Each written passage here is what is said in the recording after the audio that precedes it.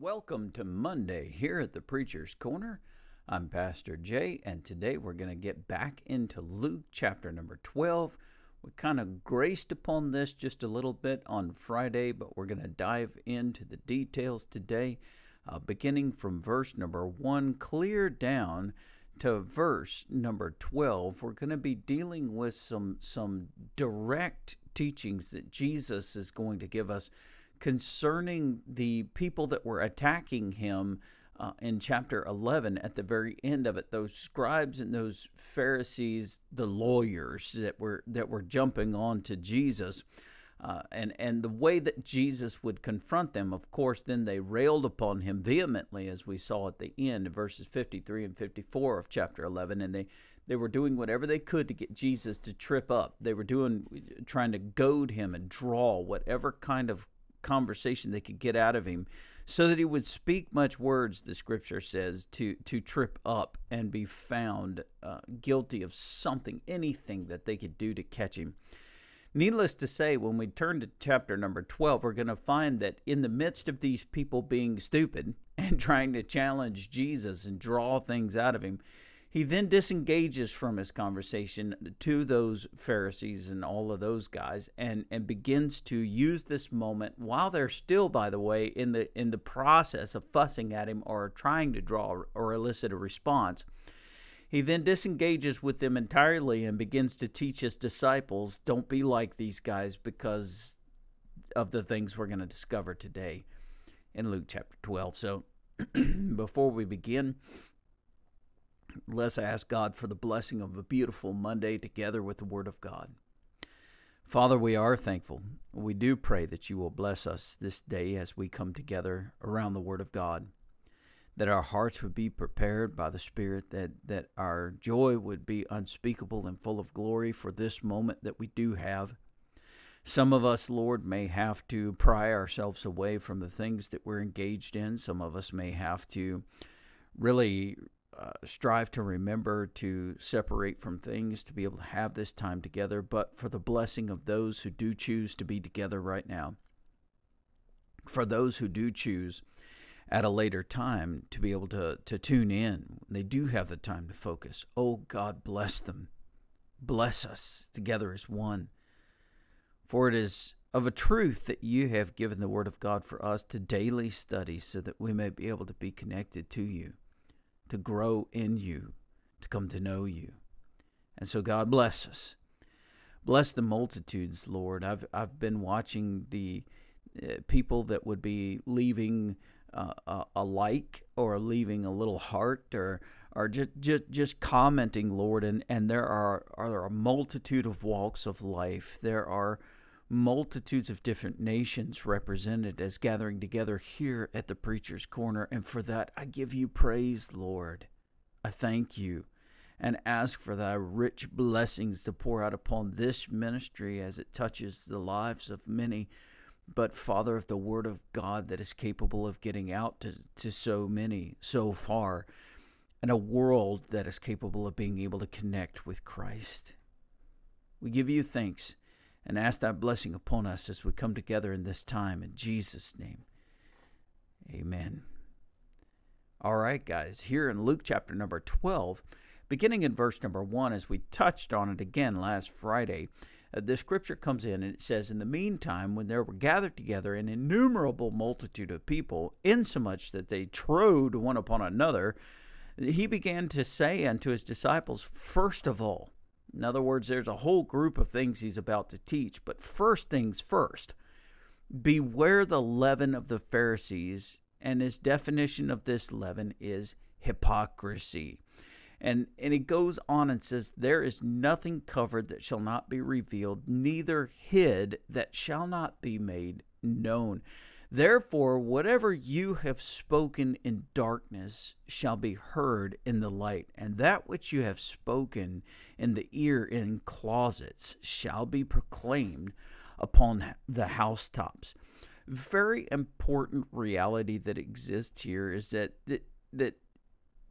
a buddy of mine here in Manita, he's a buddy, but he's my brother. There's no question about it in Christ. He tells me, his name is Carl, and he tells me, Mama always raised me to tell the truth, and the way that she said it to me was, if you always tell the truth, you won't ever have to keep up with any lies. And he's right. There's a whole lot less work in just telling the truth than there is in bottling up all of the multitude of lies that could be told. And the reality behind Jesus is teaching here to his disciples is not being like these Pharisees who are full of hypocrisies, and that hypocrisy is recognized in their heart. And the reality is most of the times, as I challenged folks on Friday evening, and I talked about a little bit on the broadcast, is anytime or most of the time you find Jesus connecting with the Pharisees or scribes or even Sadducees, the conversation that comes from Jesus is based upon the thoughts and intents of those Pharisees' hearts.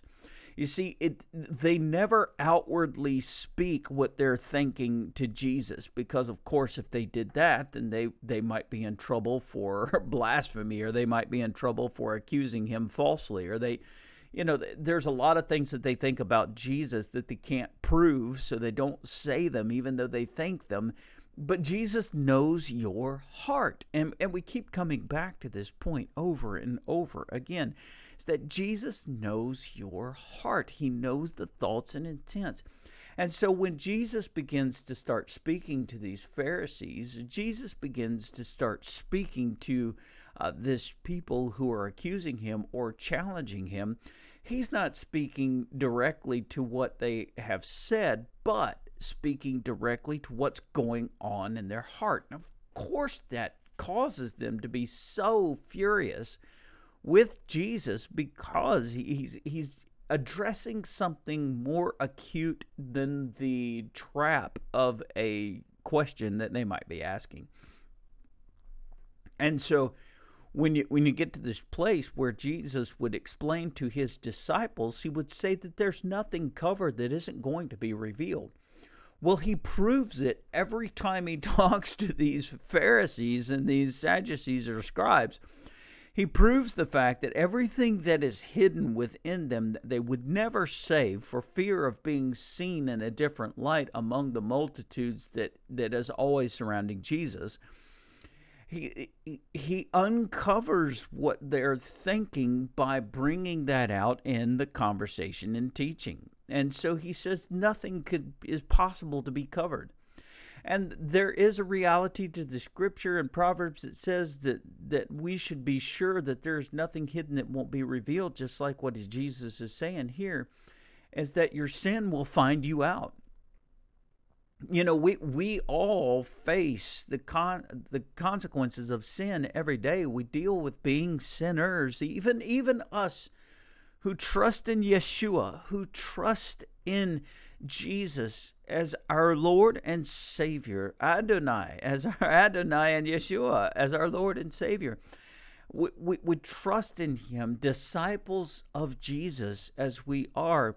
Still, we have this war that exists within us because of sin. Just because He has made new our inward man, He's made us a new creation in Himself. We're still joined to the old creation, and that is riddled with corruption, and it's riddled with sin. And so the more we try to hide the wickedness that we are, instead of being a people of repentance, we become a people that are stained glass mirrors, because we're hiding everything that we're enjoying that is sin, and we're not willing to let it go or confess it, which means we have a horrible relationship with our God and a horrible relationship with our Lord, our Savior. But nevertheless, the Scripture shows us that you hide it as much as you think you can, still it will be revealed. And oftentimes the revelation will come because Jesus will no longer allow you to be hidden. no question that there will be a time where Jesus will be working with you inside your heart. The Holy Spirit will be convicting you. And if you would only come clean, if you would only come to repentance and be real with what you've done or what you're doing and would surrender to God, then there would be a great wealth of forgiveness. There would be a great wealth of understanding that would be poured out upon you. But the more you fight, the more you hold back, the more you try to hide, the stronger that conviction gets from the Holy Spirit. And eventually the Lord will expose you for what you're doing. So there's nothing that is covered that isn't going to be revealed. And that's true. The revelation of these Pharisees and of these scribes, the revelation of their heart's evil toward God and toward Jesus is exposed every time they come to try and question him. As he gives the answer that is true to their soul, they go to war against him. They're yelling at him now. And so that which has been covered by them, by the congenial attitude that they maintain to try and look like the greater person to snare Jesus, blows up in their face as they start acting like little whiny babies, crying because they got their hands spanked. They got their backside whipped by the Lord. And so Jesus is telling the truth, guys. Just be real with God. Just be real with your walk with God and your service to Jesus. Be real with it, because it's going to be exposed. The community sees you. The people in church recognize you. I mean, they're never going to say anything, but maybe that's because they don't want to be recognized either.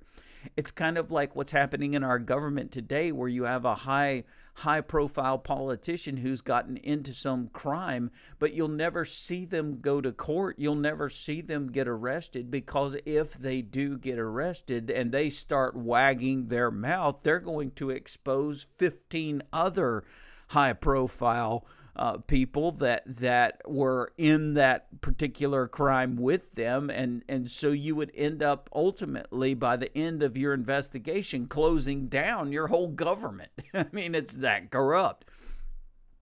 And so you find that when Jesus really kind of starts sparking a revelation about these scribes and Pharisees, which, by the way, would be a connection to the whole the whole religion of that known day, Jesus could bring down the whole show. So they've got to stop him, because he's revealing too much about them. They've got to stop him. But Jesus teaches his disciples, and he says, don't be like these guys. He says, beware of them. Beware of their leaven, which, by the way, I have to say, that approximately 300 years from this time of Jesus' teachings, the disciples of Jesus, they fell prey to the leaven of the Pharisees. By the time that Rome releases persecution against the church, and in fact through Constantine, and in approximately 325 A.D., holds the Council of Nicaea and brings these bishops all together in the area of what is today Turkey or Asia Minor. It brings all of these bishops together to unite them to the Roman way, and the church becomes Rome. Then they became the leaven of the Pharisees. And it's been the political power maneuvering about the Roman church even unto this day. The church at Rome is still very alive, and it's a political maneuvering for office. It's a political maneuvering for a position. It's operated exactly the way that the Old Testament synagogue and the Old Testament temple were operating with these Pharisees, these scribes, and these Sadducees. So Jesus' warning fell on deaf ears only 300 years later from his teachings directly. And still to this day it falls upon deaf ears unless we seek the Lord and surrender your life and our life to him. because Jesus makes known that you're going to be exposed, just like Revelation 17, when the harlot is exposed for exactly what she is, and she's stripped bare and naked before all the people, so that she is discovered, and they burn her to the ground. There's nothing that will be covered that isn't going to be revealed. And you've probably had that happen in your own life. As soon as people begin to be suspicious about the activities that you're engaging in, even though you don't think anybody knows, it's just a sensation that people feel around you that you're hiding something, because you are hiding something, but you're trying not to act like you're hiding something, but you can't, because there's too many parents around you, and parents are trained to find that which is hidden because children hide things, and so you're going to be exposed. And if by no one else, you are exposed to your Father in heaven. And so Jesus says, whatever you've spoken in darkness, you better be prepared to see it come back in light. So if your conversations in the dark are conversations that are wicked, understand that they will be exposed. And small towns, you know this well, because you might have a conversation with somebody that you trust that is going to be, keep it between you and them. But the next thing you know, you got 25 people coming up to you asking you if you said these things about that other person. You discovered that even the people that you thought you could trust the most are people that are so appalled about what you were thinking that they were going to go and tell somebody else. And maybe they were, at least to a measure, trustworthy of confidence. The person that they told was the town wagger, tongue wagger, and no, that didn't work out. It got everywhere. And so Jesus said, if you're going to talk, make sure that your talk is you would talk to the whole town as well as to the one person. Make sure that whatever you speak in darkness, say in that 3-person meeting or in that corner or over here or over there or what have you, make sure that you'd be prepared for that to be heard in the light, because it's going to be exposed. At some point in your life, it'll be exposed. And that which you have spoken in the ear and closets be proclaimed on the housetops. Praise God. That's happened more times than I can tell.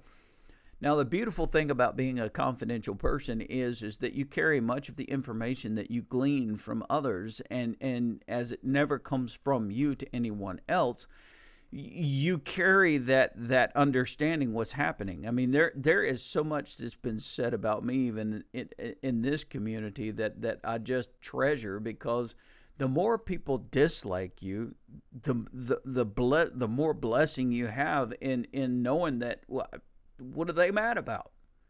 Well, they don't like you for this, or they don't like you for that. Well, they don't like that you said this at a pulpit and it offended them. Okay, so it's the word of God that they don't like. They just can't stand the fact that I'm saying it.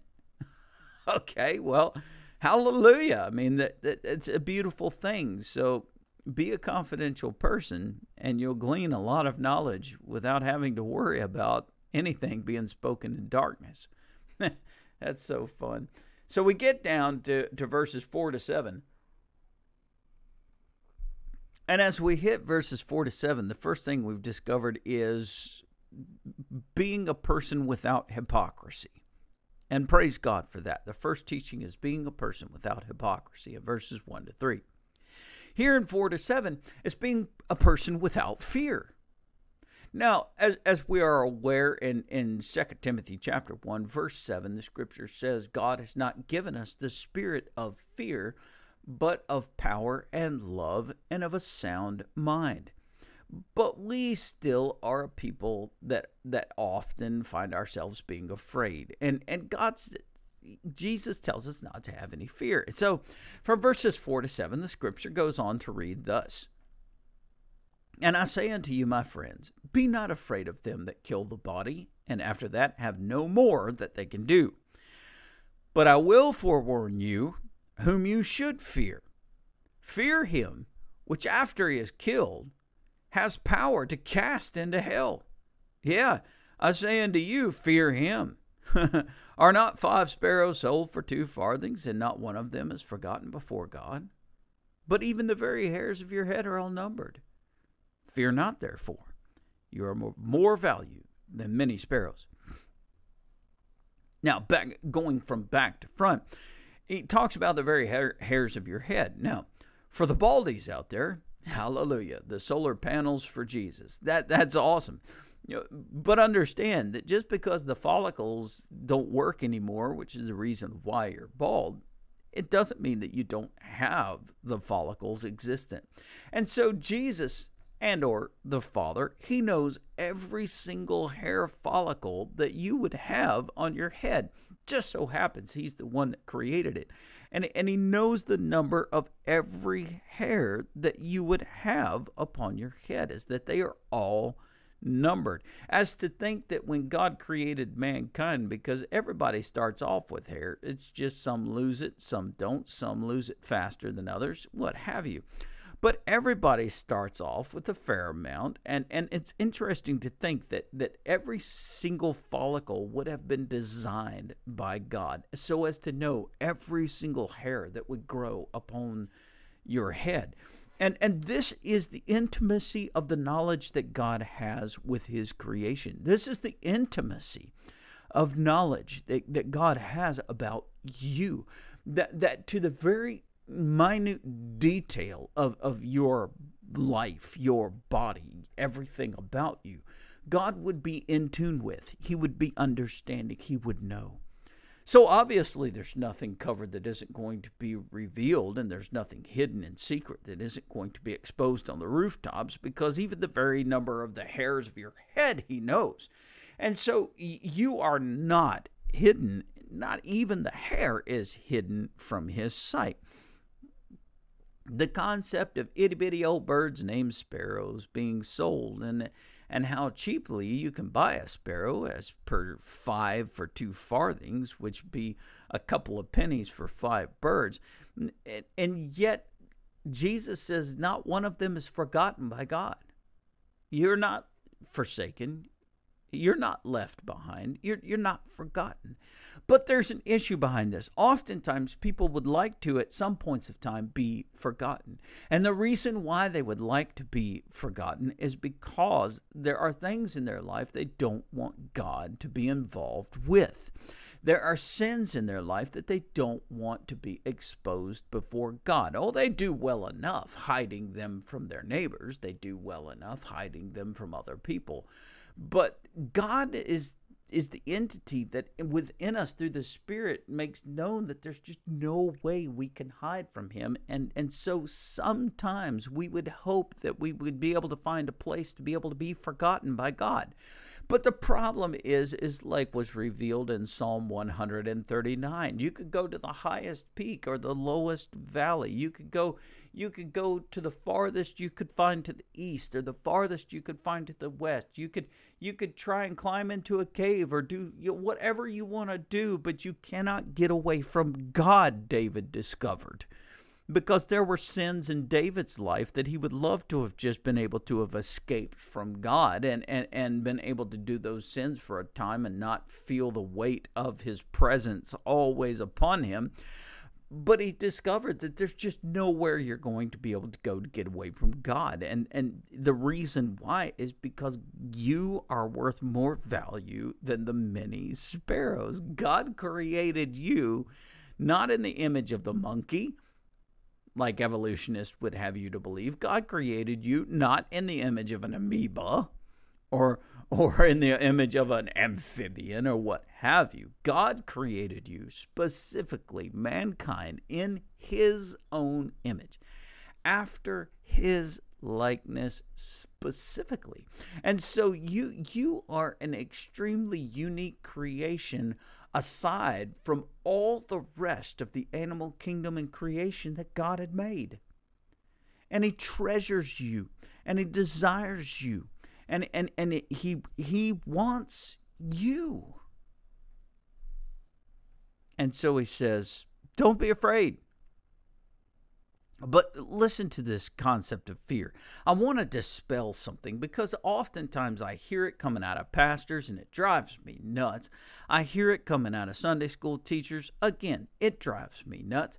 I hear it coming out of people trying to explain God to their children or to other children. I hear it coming out of people trying to lessen the impact of the presence of God by witnessing with people and different things. No, we need to get straight what this concept of fear really is. This word fear. And so at the beginning of these, as we're comforted by the fact that God knows the very hairs of our head, we're also challenged by that fact because God knows the very hairs of our head. And as we're comforted with understanding that we are worth more value than these many sparrows, yet we also understand that we are not forgotten by God, and that means that He's paying consistent attention to every detail about our life. Then we discover that the Pharisees and the scribes have totally missed that point,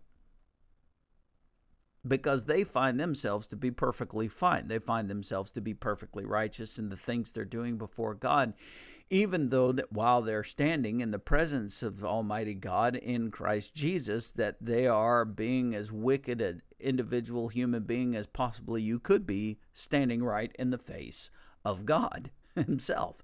So, pretty important to listen to these teachings and discover that number one, anything that you have going on inside of you is going to be exposed by Jesus. But two, you ought to have a proper fear, not about man, not about these Pharisees or these scribes or any of these guys that are being stupid. No, we're not to be afraid of them, because the worst that they could possibly do at the end of all that they could do would be to destroy this body. But if that's all you can do, that's going to happen anyways. You think about it. There's going to come a time in every person's life where they're going to lay this body down to the earth from whence it came. There's no escaping the concept that we have of death. There's no escaping the deterioration of this flesh, because as it is sown in corruption, to corruption it must go back. Just as was taught in 1 Corinthians chapter 15, that which is mortality must put on immortality, and that which is corruption must put on incorruption. So we know that we have an appointed time, as revealed in Hebrews chapter number 10 and verse number 27. There is an appointed time for us to die, and after that time we will face a judgment, which is why there's nothing that is covered that isn't going to be exposed, and there's nothing hidden that won't be revealed in light.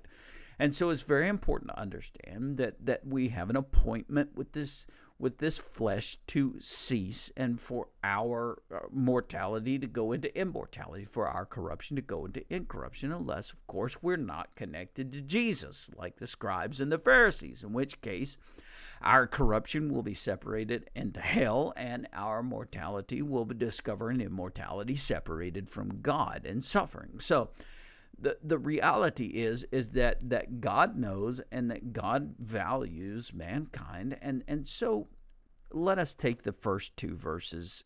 First off, Jesus says, I say unto you, my friends. And it's vital to understand the relationship that Jesus desires to have with us.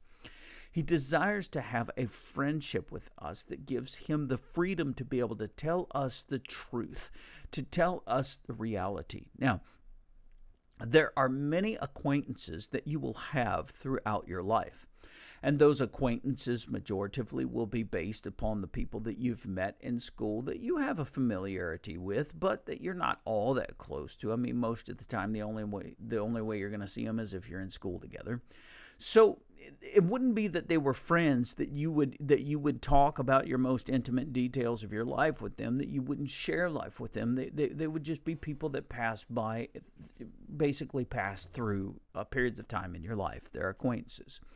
And you would have a multitude of those at work, and you would have a multitude of those even in church where you would be friendly enough, where you would all be brothers and sisters, and you would all be working together to a common cause, and yet still there would be a very few, if any, in that number that would actually be close enough to you to where they would be in your home, where you would be calling each other and meeting out for a coffee, or you would be doing things together. And so we find that through our lives, we have a multitude of acquaintances, but we most likely have very few friends.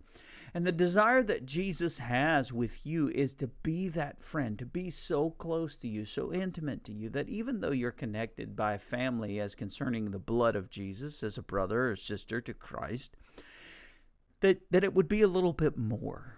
That there would be that intimacy of you being able to talk to Jesus and separate yourself unto him as your friend and be able to go through the intimate details of your life with him so that he could help you, so that he could be there for you, so that he could walk with you. And so Jesus said, I say unto you, my friends, don't be afraid of them that kill the body. Now, of course, the reason why he's saying this is because these Pharisees are looking for a reason to be able to kill him. These scribes, these lawyers, they're looking for a way to trip him up so that they can arrest him, condemn him for being a wicked, what would we call it, an abomination, but what would we call it? He would be a blasphemer. That's what I'm looking for, because he had claimed that he was the Son of God. They're looking for a means to be able to catch him for blasphemy so that they could kill him. And Jesus knows the thoughts of their hearts. Remember, he knows that they want him dead. And so he tells his disciples, he says, be not afraid of them that kill the body. And after that, I mean, that is the most drastic point to which mankind can do against mankind, is kill the body. It doesn't go any further than that, because there's nothing left that they can do at that point. Your life has left. He says, do not be afraid of them that kill the body, but after that have no more that they can do. Verse number 5 is pretty important. I will forewarn you whom you shall fear. And by the way, take note of this, because this is the reality. We spend so much more time afraid of mankind, which means we spend a lot less time paying attention to the reality of who God is. If we would be less worried about mankind and focus much more on the very person of God, then our whole life would change about how we interact with the world around us. We spend so much time being afraid of man being able to lock you up in jail, or man being able to persecute you, or man being able to kill you even, that we would allow man to silence our voice from sharing the gospel. We would be told, well, you can't talk about Jesus here. So we would immediately go silent about Jesus here, because we don't want to lose our job. We don't want to be persecuted by our fellow employees. We don't want to be arrested or thrown in jail for doing something wrong. So we listen to man because we're afraid of man, when in fact God would say, take your stand. The very purpose of the proclamation of the gospel is to help them that dwell in darkness to be able to see that great light and get saved. Of course, they're going to be hateful to the gospel at first, because they're lovers of darkness rather than lovers of light, just like would be said in John chapter number 3, as Jesus would bring that very point out. Men love their darkness rather than light, because their deeds were only evil continually. So, of course, you're going to have to face a measure of persecution at work. Of course, you're going to have to face a measure of mockery and of disdain. And maybe, like has happened to me 3 times in my life, you might get fired because you are faithful to the gospel, even from religious organizations that would be offended that you would share the gospel inside of the religious organization. That may happen. But just as Peter would say in Acts chapter number 4, as he's being questioned by these lawyers, as he's being questioned by these Pharisees and scribes, as Peter remembers these things and his gray cells have connected together in Christ, he said, am I supposed to fear man or fear God? And that is the very point that as he says this before the Sanhedrin court and says, look, I'm going to fear God. I'm going to keep doing what I'm doing. You do what you have to do, because I'm going to do what I've got to do. And the reality is because this is a remembrance to Peter in his heart. He says, I will forewarn you, as Jesus teaches, whom you shall fear. He said, fear him. Now, obviously, we can take the pronoun him and we can convert this to God. Fear God. Fear him. And this is another point of contention within our society today that could get me in trouble, but I don't care. Note the fact that there are definitive pronouns being used. Note the fact that God, as a him, in the beginning created a him in Adam. And from him was brought forth her. And him and her would be brought together, and the first union of marriage being established between Adam and Eve. And the procreation, note that procreation, which is that which is happening after the fact of the two coming together, would become hims and hers. This whole concept of identity has been skewed by Satan.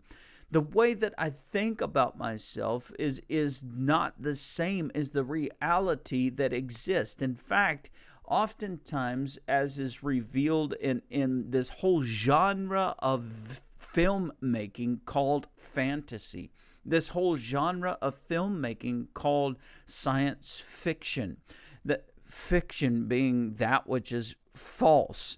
This whole concept is born to bring forth a false reality where identities are considered against the very realities of the nature. And so we have fallen into a trap of false reality, thinking that I can, through identity, become whatever I want to be, when in reality, like if we brought this thing back to that which is real, to the real world or reality, is that there are hims and there are hers which produce hims and hers, and you just can't get around this fact. And as a commentarian that I enjoy listening to on a regular basis would often say, facts don't care about your feelings. And it's so true, because when you share facts with people who are driven by their feelings, all they can do is get more upset with you. Instead of listening to the rationality of something that is a fact, instead of accepting a fact for the truth behind what it is and then having to reason why I'm choosing to do what I do, people lose their minds when they hear the facts, because they're trying to get you to accept through an emotional feeling of why they want to be allowed to identify with whatever they want to identify with. And you should just feel their argument. You should just emotionally connect with them instead of speaking about all of these facts which bring us back to a reality which reveal truth. And Jesus is trying to warn you about the reality of whom you should fear, because even in Jesus' day, the disciples and the people are so afraid of this government of Rome and the power that it exudes among a people that in many ways they either go unto corruption, like the Judaism of that day, like the synagogues of that day. They'll go into corruption to appease Rome so that they can remain comfortable, yet still cause a people to think that they're serving God. Or they're going to go silent and they're not going to reveal the truth. They're not going to speak out because they're so afraid. And that's a reality in our modern day, that the world of corruption and wickedness would silence the people of truth in Christ, because it doesn't want to hear the reality. And we who carry that truth remain silent because we're afraid of man more than we are afraid of God. And so he says, I forewarn you of whom you shall fear. Fear him which after he has killed. And by the way, Ananias and Sapphira, God killed him. Dropped dead right there. God killed him. God killed his son. God hung Jesus on that cross for you. God killed his son in order to be able to pay a price that you couldn't pay, in order to appease a wrath that you only fired up all the more. And so God does kill, and he's righteous in every kill he makes. Not only can he kill, But after death, he's the one that carries the power to cast you into hell. And for those who have rejected his Son, rejected his word, and will have nothing to do with him, that's exactly what's going to happen to them, is that he exercises his power through their rejection. Their rejection, he exercises his power to cast them into hell. If only you would accept Jesus and surrender, that he would exercise his power to save and not cast into hell. And so I'm out of time today. We will move into Luke chapter number 12 and verse number 8 tomorrow as we consider the acknowledgement of Christ before men and get into trouble with that reality, as most people would like to find themselves dancing upon the fluffy clouds of the air, whilst having no ministry on this earth so as to be able to live comfortably on both sides. You discover that that's not the case. But we'll get into it tomorrow. And so till then, Father, we give you praise and thanks for the blessing of this gift we have received today of the Word of God, asking that you will allow it to take root in our hearts, Lord, and flourish within us, that we may grow thereby. We pray that you will bless us the rest of this day and give us courage to live it well in Jesus' name. Amen. May God bless you, keep you, and cause his face to shine upon you. I'll catch you tomorrow. God bless.